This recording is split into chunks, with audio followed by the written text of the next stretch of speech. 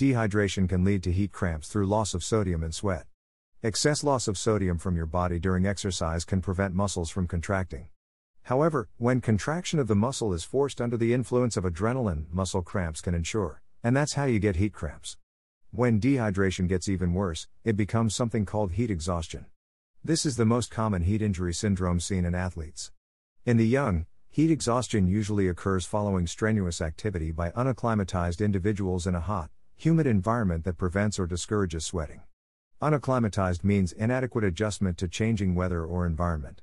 Heat exhaustion can also happen in the elderly, but the problem is usually related to the inadequate response by the heart and blood vessel to the heat, which interferes with normal responses of the body to increased body temperatures. People suffering from heat exhaustion usually complain of symptoms of heat cramps, painful muscle spasms, fatigue, nausea and vomiting, as well as headache.